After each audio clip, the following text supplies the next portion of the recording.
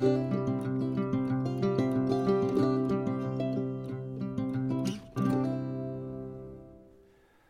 folks, I'm Pastor Eric Tritten from Gloria Dei Lutheran Church in Hudson, Ohio, and this is a weekly word. And I'm glad you're here. Thanks for being with me.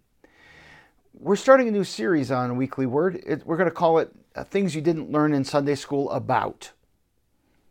So we're going to revisit some of those familiar Sunday school lessons that maybe you remember from your childhood. And I think this is a good thing to do for a couple of different reasons. One of them is that as we grow and mature, we see these things differently. We interact with those stories differently, grab different important points. So there's just part of that maturation in the faith that is important when we deal with God's Word. But one of the other things that is really important as I've experienced God's Word is that these are stories about real people. It's stories about how God's salvation played out in the lives of these individuals.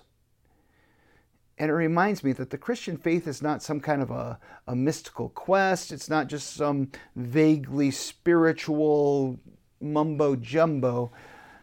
It's really about real life and a faith that's lived out in a real world. So we're going to look back, and starting on June 7, we're going to look at Abram. And you might remember him as Abraham. But we're going to look at some of those heroes of the Bible. Several will be from Genesis, and then we're going to jump into another part of the Old Testament. And then we're going to get a little bit of the New Testament by the time summer's over. But today and next week, they're a little bit different as far as the overall series is concerned. Most times we're going to be looking at an individual. Today we're going to look at an event. Pentecost. Next week, we're going to look at a doctrine, a teaching of the church, Trinity Sunday.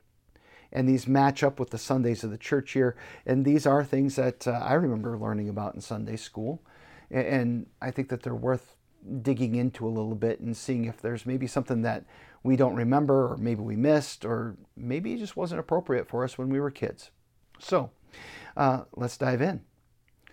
The account of Pentecost, as far as Christians are concerned, is recorded for us in Acts chapter 2. Now, Pentecost is actually a Jewish festival. It's described in the book of Numbers and in the book of Deuteronomy, and it is the second pilgrimage festival of each year, meaning that every Jewish man was supposed to come to Jerusalem in order to celebrate this festival, to celebrate Pentecost. It's called Pentecost because it is 50 days after Passover. So you have that, Pent, number 5 in there. And so 50 days after the Passover, when everybody was required to come and sacrifice the Passover lambs, they were supposed to come back, and it's a different festival this time. It is actually a festival of the first fruits of the spring, of the spring wheat, really. So later on, it became an observance of the giving of the law to Moses on Mount Sinai. And both that idea of a harvest and a giving of first fruits, and the idea of the giving of the law connected to the life of God's people, they both play a role in how we look at Pentecost as Christians. Because when we look at Pentecost, we're not so much looking at the first fruits or at the giving of the law. We're actually looking at the giving of the Holy Spirit, the one who creates faith and delivers forgiveness and salvation to us, the forgiveness and salvation that Jesus won for us. And we're also looking at an event that takes place 50 days after that resurrection. And so we continue to use that name, Pentecost. So the event itself, you can read about in Acts chapter 2, verses 1 through 4. And it goes something like this, that the disciples were gathered together in the upper room, and all of a sudden there was a sound of a rushing wind, and something that looked kind of like flames of fire appeared over the disciples' heads, and then they were given the ability to speak in other tongues or speak in other languages. And they went about proclaiming the gospel. So we have this strong wind, and that word wind It's related to the word for spirit. We also have this fire that appears. And when we think about fire as modern people, we often think about its destructive nature. But in terms of the scriptures, fire is often seen as something that purifies. And so we have maybe this purifying moment that's going on in the lives of the disciples. And then you have the speaking in tongues. And that actually takes us back to the book of Genesis and the Tower of Babel.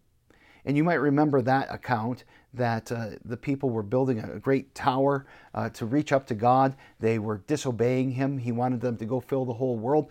They were building a tower in order to stay together, and they had a lot of skill and a lot of ability, and God said, I'm going to scatter them. And he did that by confusing their languages. And now that he's brought salvation, he's going the opposite direction in order to bring people back together again under Jesus. And he gives the disciples the ability to communicate to people through other languages to tell them about Jesus' love and forgiveness. Now, this initial event is followed by a reaction of the people who are gathered there. And remember, there's a lot of people gathered in Jerusalem because just like Passover, this is one of those festivals that every Jewish man is supposed to attend. And so the city is full. And there are people from all over the world that are hearing these disciples speak in their own languages, and they are amazed. And yet there's always a level of cynicism when we see things that are miraculous. And there's a certain part of the crowd that starts laughing and basically saying that the disciples are drunk. And that's when Peter steps up. And he preaches an incredible sermon that you can read all the way through the rest of Acts chapter 2. And he gets up there and he points to Jesus as the Savior and basically testifies to that crowd, many of which were probably there 50 days before at Passover, who were there when Jesus was crucified. He testifies to them that not only was he crucified, but he was raised from the dead. And at the end of that sermon, 3,000 people came to faith. 3,000 people were baptized, and they repented, and they confessed their sins, and they received forgiveness through baptism. That is just an incredible thing. Before this, there were about 120 followers of Jesus, and all of a sudden there's over 3,000. I sometimes think about that in terms of just the logistics of running a church. Here at Gloria Dei, we get somewhere just a little bit south of 200 people on a Sunday. Imagine that's what you're used to, and all of a sudden you have 3,000 new people show up. We wouldn't have room for them. It's such an amazing event. And in this way that all of these people come in like this, through the working of the Spirit in their lives and this testimony of the gospel to them, the Christian Pentecost has this similar theme of this is the first fruits of God's kingdom at work in this world. This is the first ingathering of new believers through the testimony of the apostles about Jesus' resurrection. And so we have this harvest of believers, and it's the first of many more who will come to believe through the preaching and teaching of the apostles. Because even today, we are listening to the preaching and teaching of the apostles whenever we read the scriptures. So there's this first fruit feeling about what's going on here. However, this can also be connected to the commemoration of the giving of the law at Sinai too. We're at a different mountain. We're on the top of Jerusalem now. But what happened at Mount Sinai with the giving of the law is that all people were trapped under the law in sin. And the law is a big part of what Peter applied to his hearers as he preached. He at one point tells them flat out that this Jesus whom you crucified, God has made him both Lord and Christ. And the hearers are cut to the heart. And that's what the law does. The law always accuses us. It always cuts us. And what we're really seeing in Pentecost is God's response to humanity breaking his law. Yeah, his response was, sending Jesus, who died and rose, in order to win salvation for us. But this is how he chooses to give it to us, to give us the benefits of Jesus' death and resurrection. It comes to us by faith, and the Holy Spirit was given on that day to testify through the apostles and also to work in the hearts of the people who heard the apostles that day.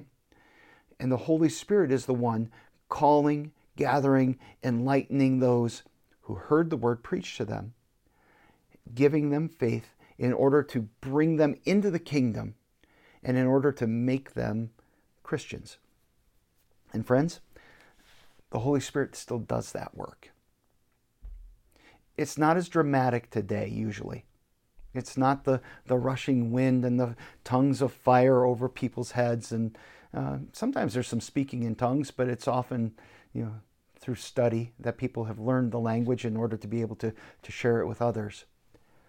And yet, through the speaking of God's word, whether that word is spoken over water or over bread and wine, as it is in the sacraments, or whether it's just you and me talking, the Holy Spirit's at work to strengthen faith, to call people to faith, and to deliver Jesus' forgiveness and salvation to us. So this Pentecost event is really, really all about how God delivers forgiveness and salvation to all who will believe in Jesus.